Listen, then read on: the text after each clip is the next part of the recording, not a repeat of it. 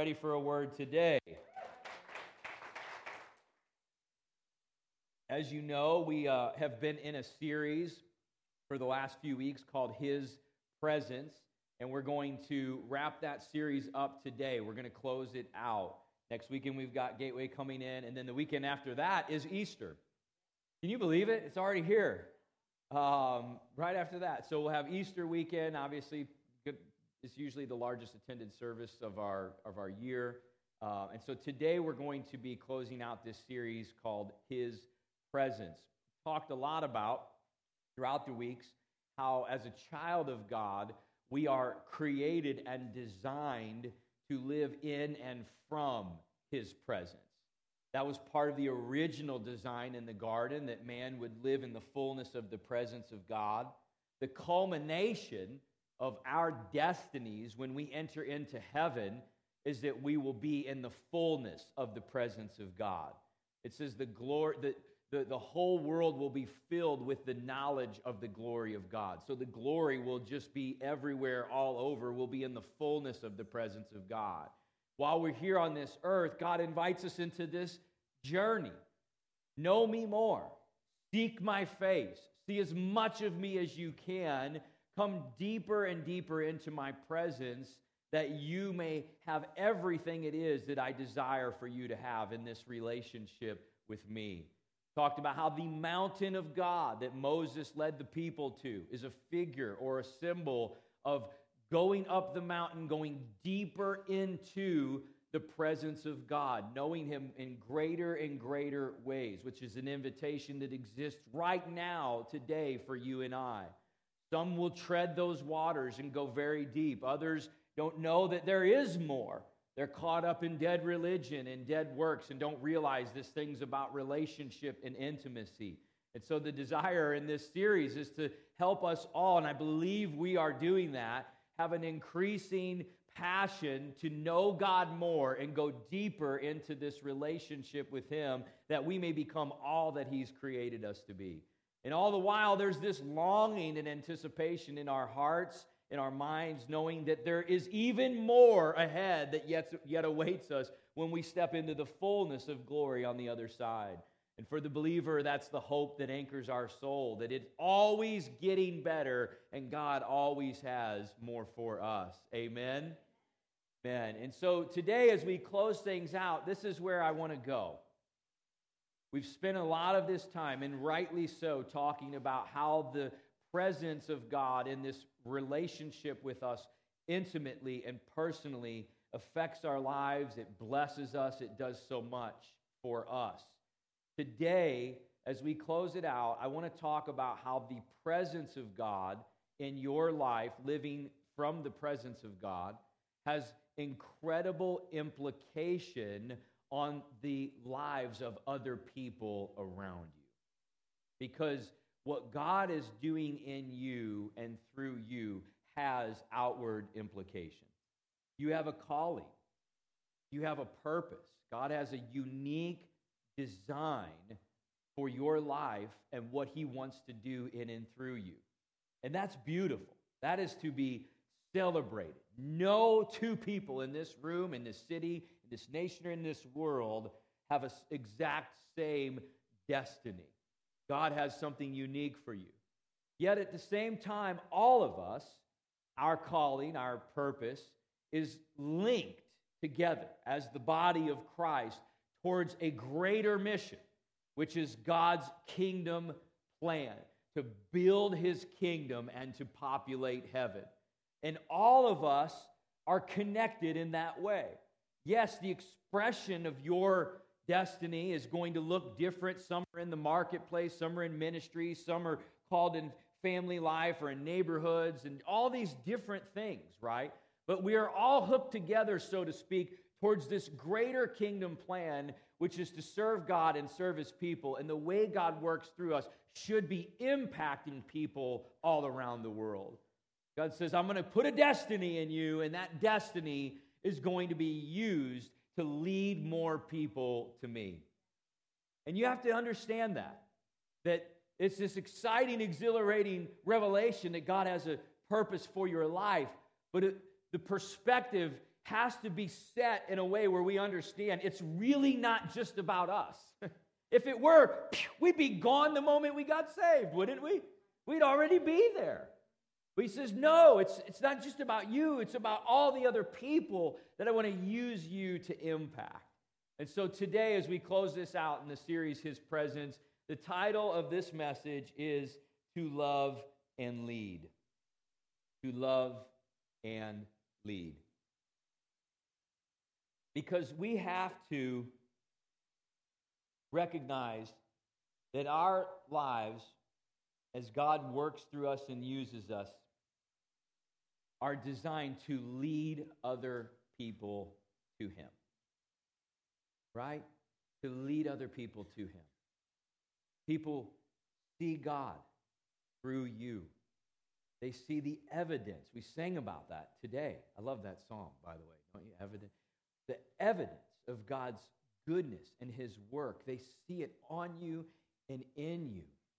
And because of that, people are being led to God. Moses led the people to the mountain of God, a meeting place with God where they could come into His presence and know Him more, and they could be a people whom God dwells in their midst. As believers, we are part of our mission and assignment is to lead people to the mountain of God, so to speak, to know Him more, and the way we live our lives, that would be almost like an arrow pointing to the goodness and the glory of God. It's embedded in the Great Commission that Jesus assigned to His church, and we are His church. He says, go and make disciples.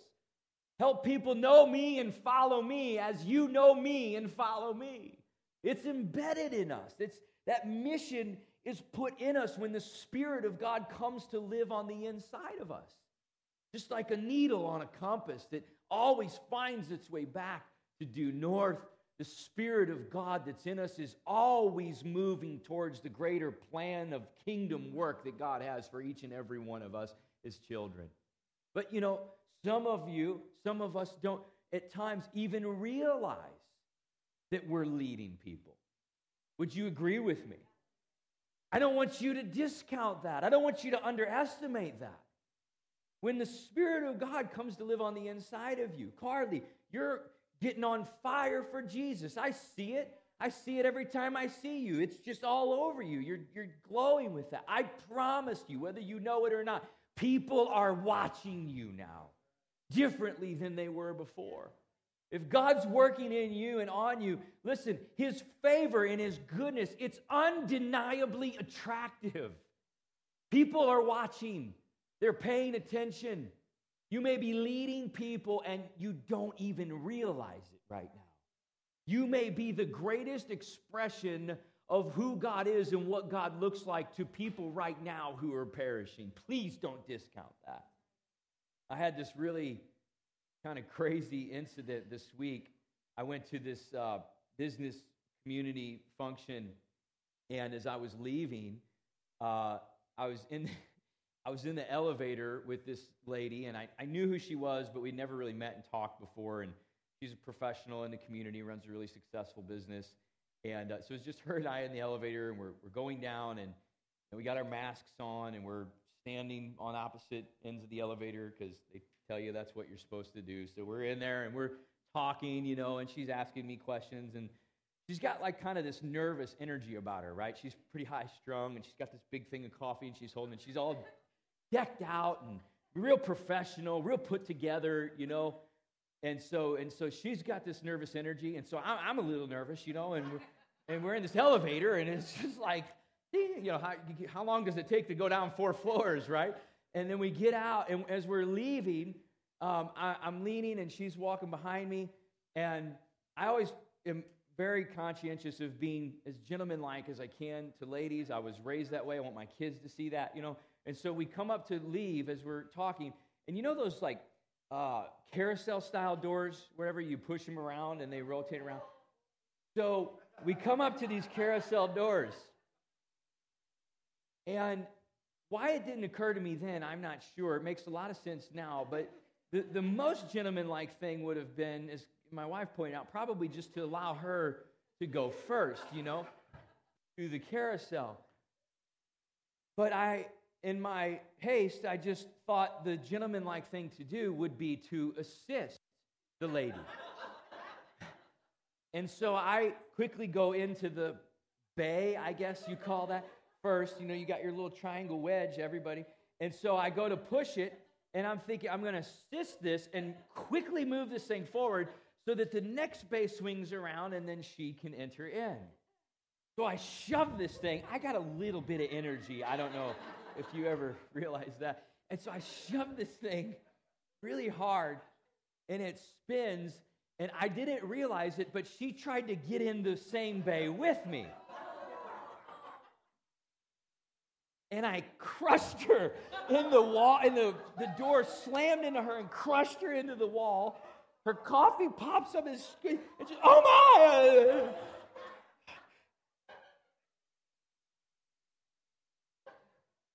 It was terribly awkward. Terribly awkward. And so there's this moment where I'm like, what do I do? So I backed it off.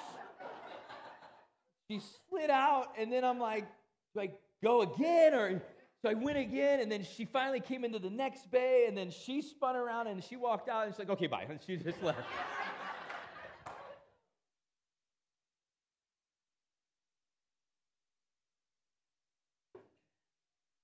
My point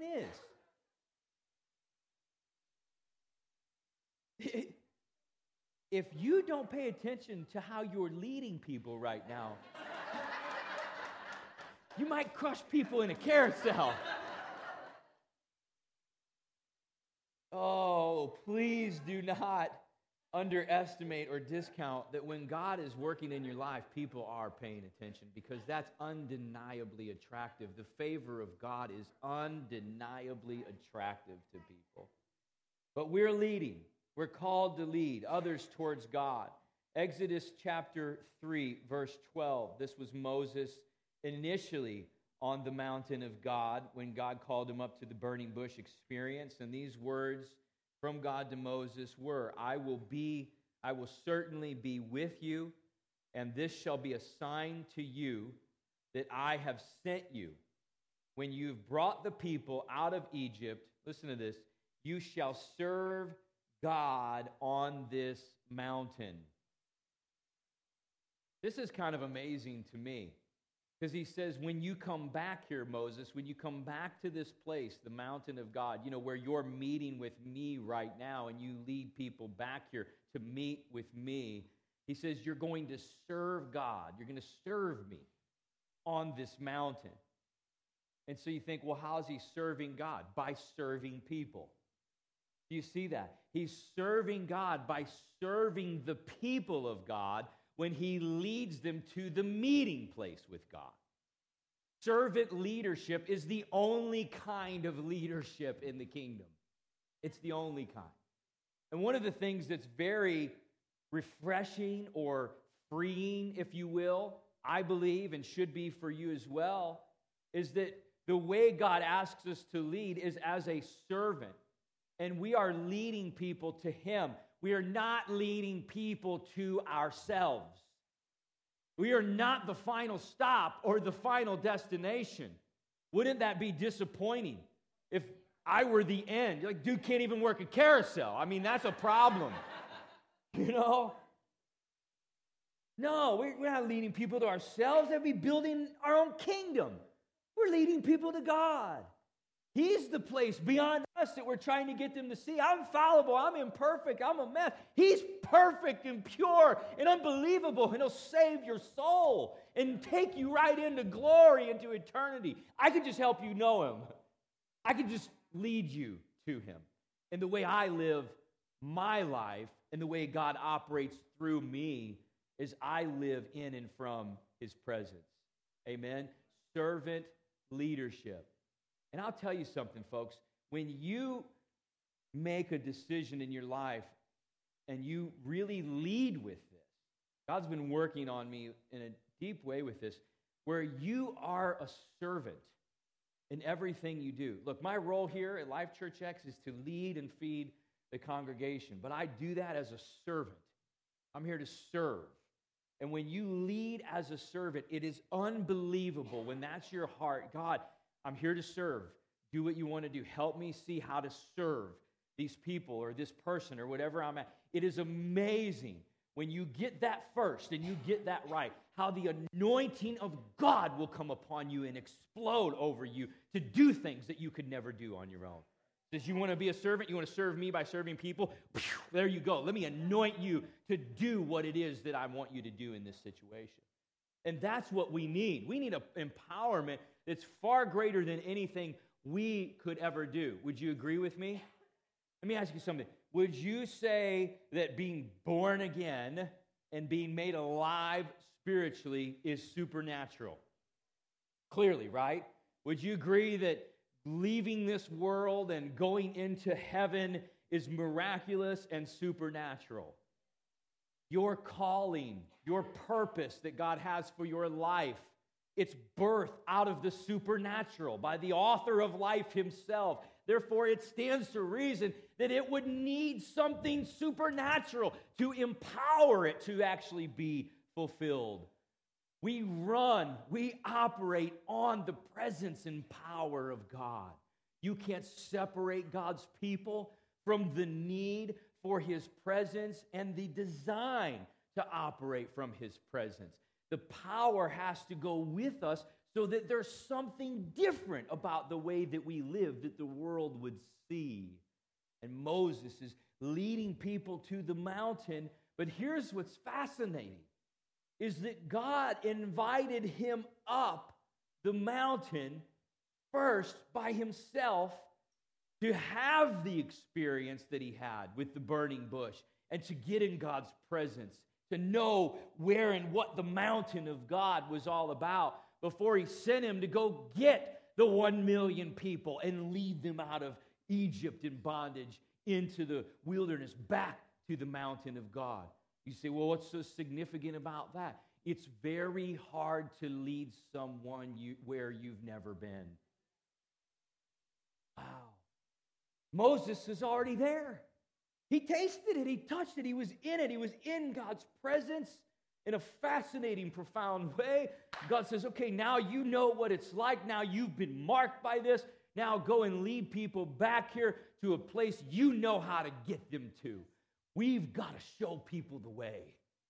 We have to let our lives be a reflection of God in such a way that they can see Him and find Him and know how they can enter into a life where they live in the presence of God and His purpose and destiny for them is able to be unfolded. Amen? The leaders who are most qualified to lead, as we see in the whole example in Exodus, the leaders who are most qualified to lead are those who are closest to God. There's nothing different about that today. Leaders most qualified to lead in the kingdom are those who are closest to God. Think about it. Moses was the most qualified by God's appointment to lead the people. Moses spent the most amount of time of anyone on the mountain with God. Now take it a step further. At 120 years of age, Moses died. Climbed Mount Nebo, and he was no more, and God took him. Who was next in line? Joshua was the next leader. Now let me ask you this. Besides Moses, who spent the most amount of time on the mountain, and who got the closest up in the cloud besides Moses? Joshua.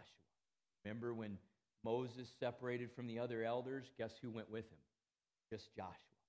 And Moses went the rest of the way. But Joshua was the next leader of the people, and he was also the one who spent the most amount of time close and in the presence of God. And I just believe with all my heart that our world is desperate for genuine, godly leadership. Who will arise? Say, send me, Lord. Well, let's recognize clearly you want to be called to lead and God send you. There's got to be a life that's cultivated in His presence so that we are fully empowered and equipped with everything we need to lead at those high demands and levels that will be pulled upon us. I was just talking to Katie recently, and we were discussing where things are at in the church and life, and just God is just so good, and we just are so blessed right now in everything that's going on. And I was just telling her that I am very conscious of the fact that the best things that are coming out of me right now, leading and feeding and all of that, the best things that are coming out of me are being birthed in His presence. It's easy to see when you look back. And certainly I pray and ponder and meditate and study, but I'm telling you, the seeds of those things, the birthing place of those things is really happening as I'm just spending time in the presence of God. And the more I do, it seems like the more things continue to increase and how valuable they are, so to speak, in what it is that I'm trying to do with my life. And if that be the case, it's almost like we need a bit of an overhaul on our outlook or perspective towards effectiveness and efficiency. Because from a worldly standard, it would suggest, and I lived my life this way for over 10 years, all through my 20s when I was in the marketplace and in business, the mindset was do more, do more, do more. Work more, work more, work more. Sleep less, sleep less, sleep less. Gulp more vitamins, do more, do more, do more. That's the whole mentality. The lie really is that you would be most effective if you work yourself to death. But the truth in the economy of God is the more time you're spent being empowered and encouraged and imparted to in the presence of God, the more effective and efficient you're actually going to be when you get down the mountain and go to do what it is that God is calling you to do. Isn't that unbelievable? We come to God for Him. He's the prize. We get blessed. In fact, our socks get blessed right off because we get blessed so much ourselves that God says it needs to flow all the way up and then pour over the brim until it overflows, because you're going to stay fully full for you, but all the overflow, that's for all the other people and all the other things that you're supposed to do. And it's in my presence that it fills up to the overflow like that. Can I ask you a question? Isn't that a perfect design? It's an absolutely perfect design, but it's not a natural way of thinking. Neither is tithing, neither is Sabbath. I do more in 6 days than 7 because God will bless me in a way on that day of rest and refreshing where I'll be more effective in 6. God will do more with 90% of my increase than 100% because He's blessing it. It's supernatural. And that's the life God's inviting us into. You want to live in and from the presence of God so that you will be most effective and efficient in everything it is that He's calling you to do. And the crazy thing is, this is a blessing from God that we sometimes throw away. I got to do more. I can't get up on the mountain. I can't spend time with God. I don't have time. And we miss the whole design of how this looks. Those who are closest to Him, who know Him most, are the ones who radiate with all the things that God has been doing, and they become most effective in the kingdom in the work that they're doing for Him. So that was my first point. Number one, I forgot to mention that, is to lead. The title is To Love and Lead. And in order to lead, we must love. So number two is to love. To love. Jesus made it really clear.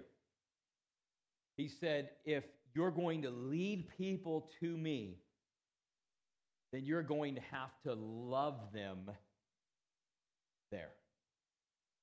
That's actually going to be the key to you being effective in leading people to me, is loving them. But listen, it's a really tall order.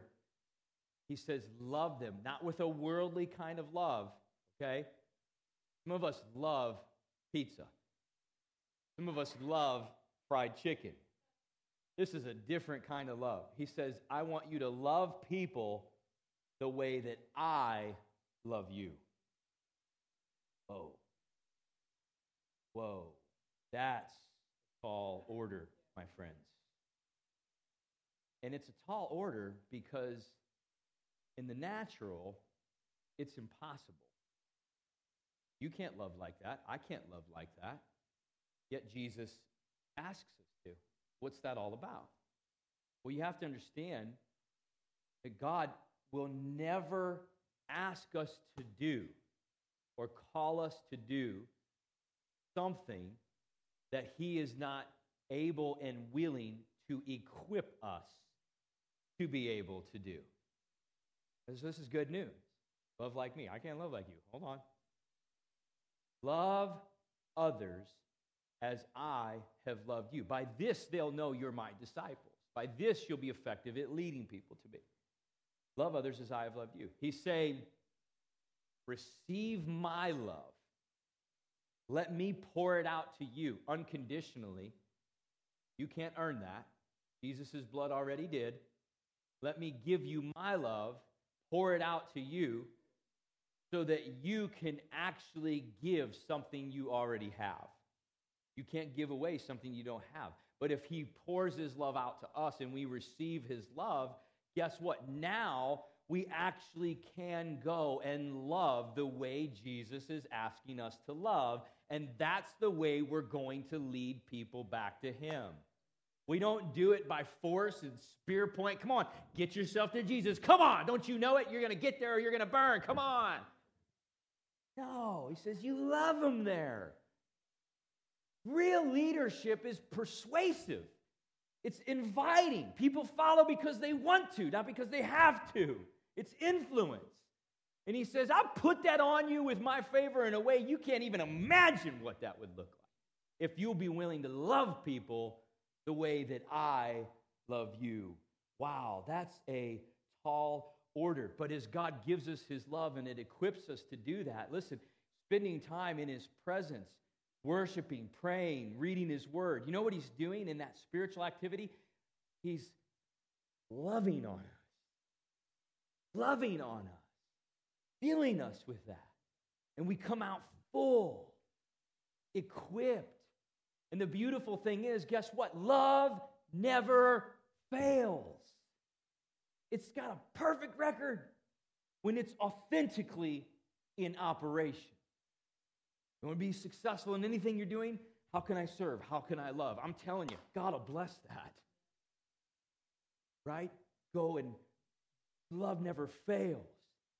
But let me tell you something. We will never be more aware of our inability to love like Jesus asks us to love than when we are asked to love people who don't love us back. Oh, man. So good until there. You're going there. All right. Let me say it another way. To love people who hate you. Jesus says it's easy to love people who love you back. Easy. Don't pat ourselves up like that's easy, right? He says it's totally different when I ask you to love those who don't love you back, who reject you, who hate you. Did Jesus have plenty of experience with that? In fact, let me take it a step further. Ouch. It's a guarantee that if you love like Jesus, there will be people who will hate you for it. It's a guarantee that He gives. But all I know is I'd rather be hated by the world for loving like Jesus than hated by the world for being a jerk. Come on, right?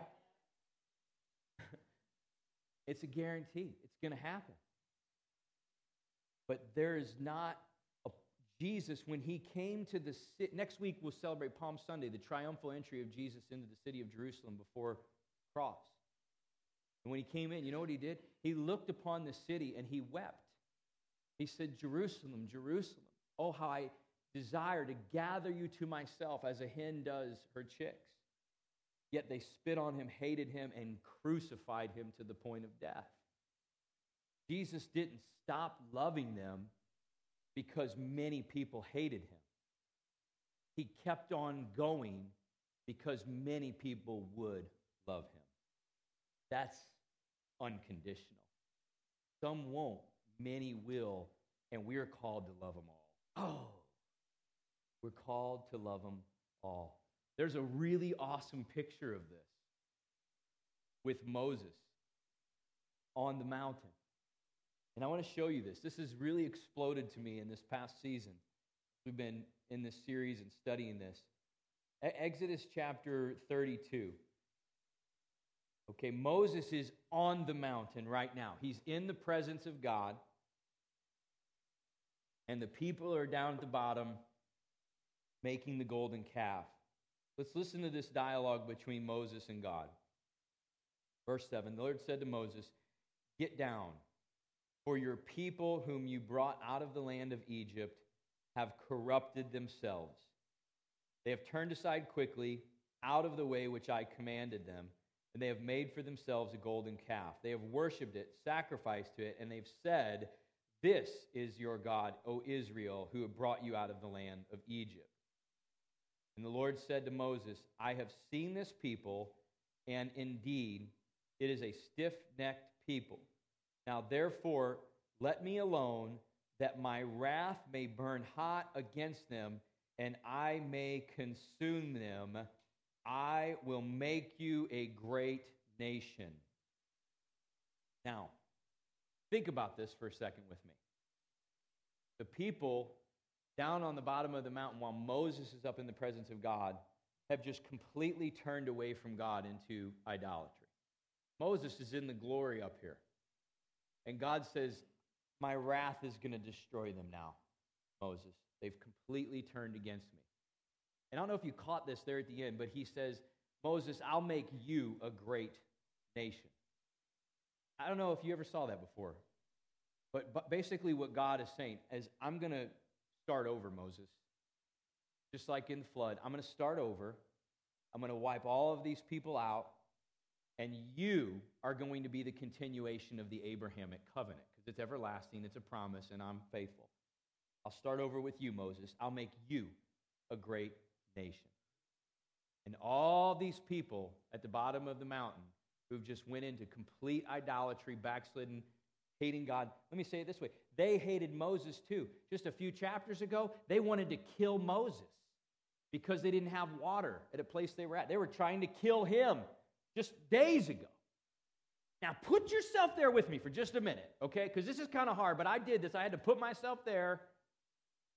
What would I do? I'm going to wipe them out. They hate you. They hate me. But I'm going to make a great nation out of you. I'm going to fulfill a great plan in you.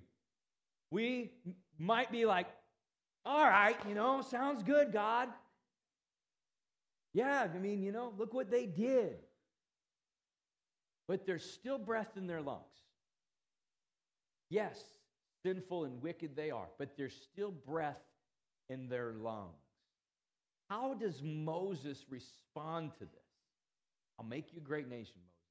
I got you taken care of. I just got to deal with all these wicked people. Listen to how Moses responds. Go to verse 31, chapter 32.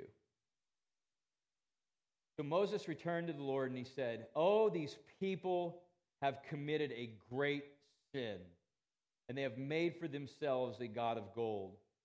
Yet now, if you will forgive their sin, but if not, I pray, blot me out of your book, which you have written."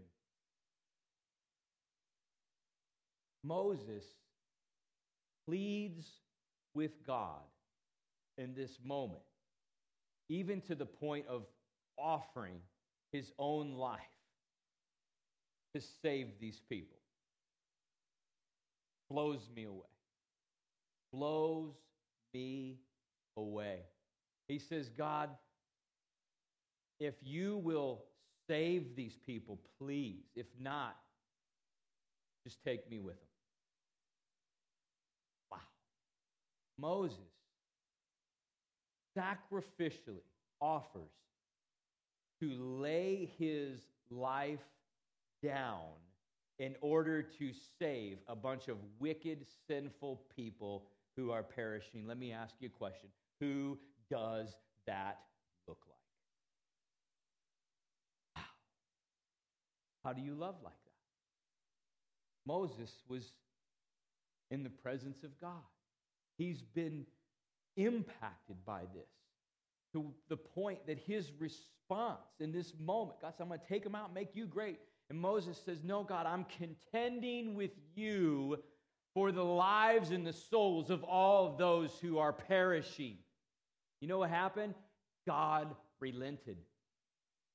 Not because Moses was qualified to sacrifice himself. He couldn't do that. Jesus did that. But this is a prefigure of that. And this shows us that Moses was loving the way that God is asking us to love people, which is sacrificially, to the point of serving them, laying down our lives for them. Folks, we are at a point in our world today where there are people who are hating Christians, hating God, hating everything the Bible stands for. And I'm asking you, I'm asking myself, are we rejoicing and judgment comes upon them? Or are we contending for the souls of those who are perishing to the point that we're willing to lay our lives down to serve them and love them, that they may enter into the kingdom of God? Wow! A love like this, like this is exactly what God says that's how you'll lead people to me.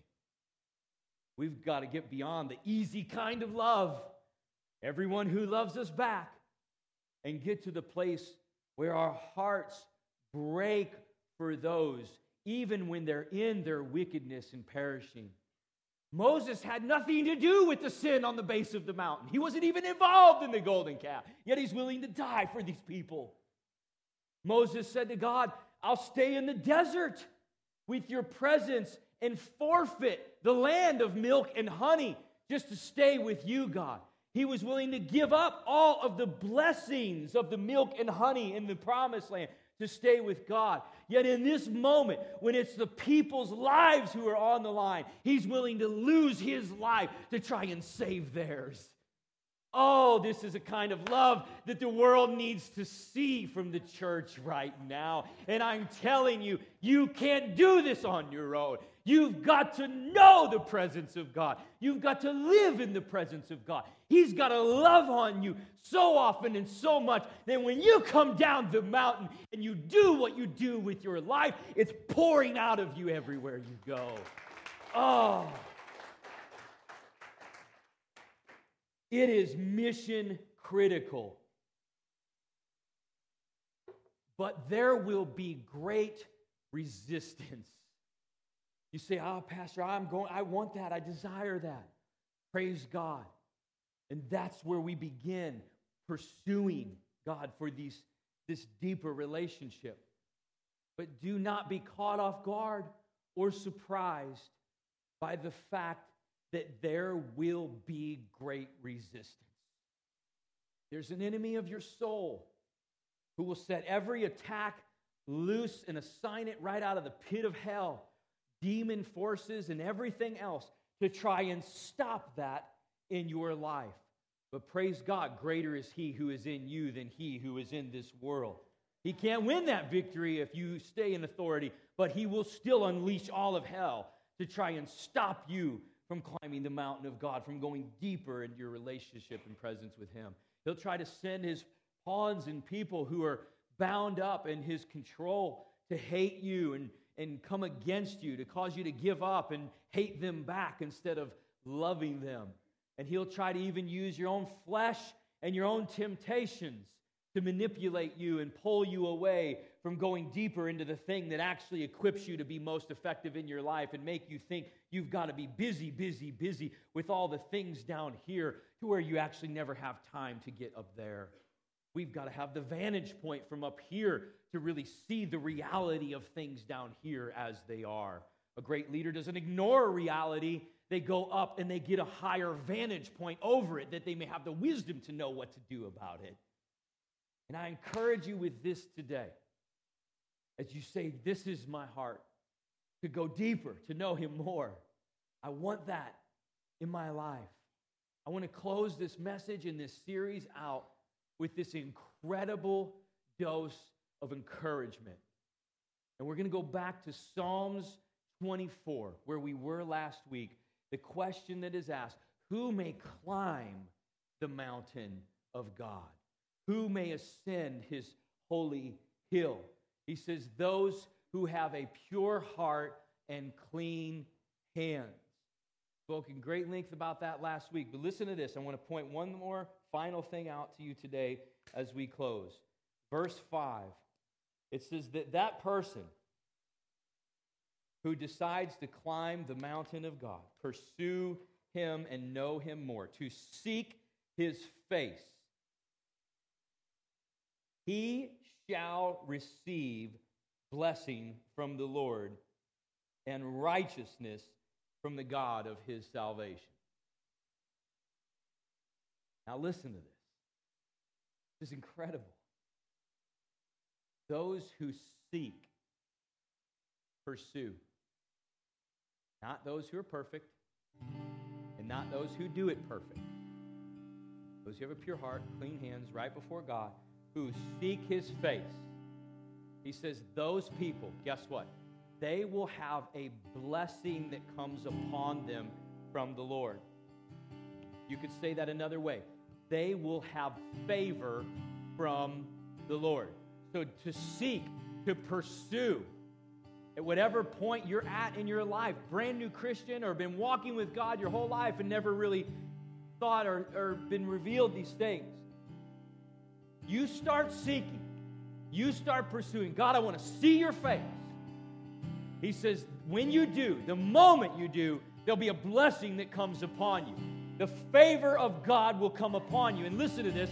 The favor of God means that His face is turned towards you. His face is looking on you. Therefore, His favor is upon you. There is a blessing upon you.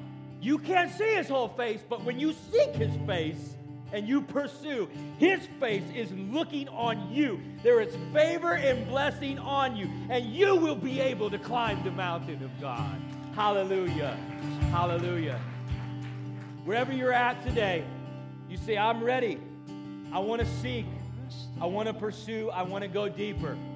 Your heart is right with God, and you're ready to go. I'm telling you, He's smiling on you right now. He's looking on you and He is smiling on you. His favor is all over you. You're blessed and highly favored, child of God. You are equipped supernaturally to do things that God is calling and equipping you to do. Receive that today. Know that today.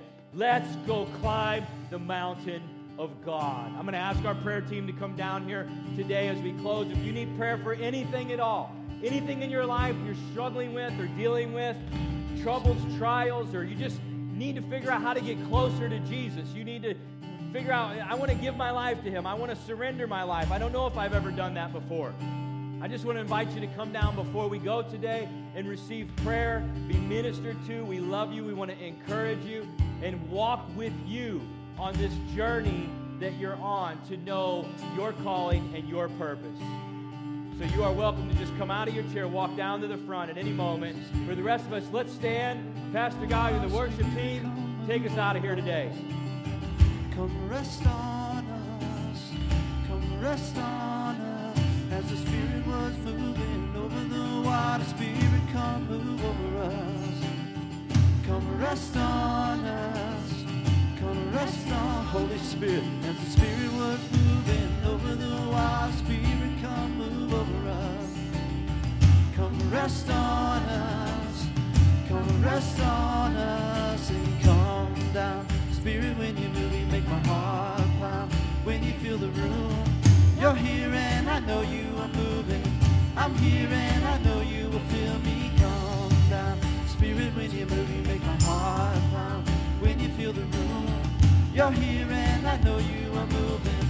I'm here and I know you will feel me.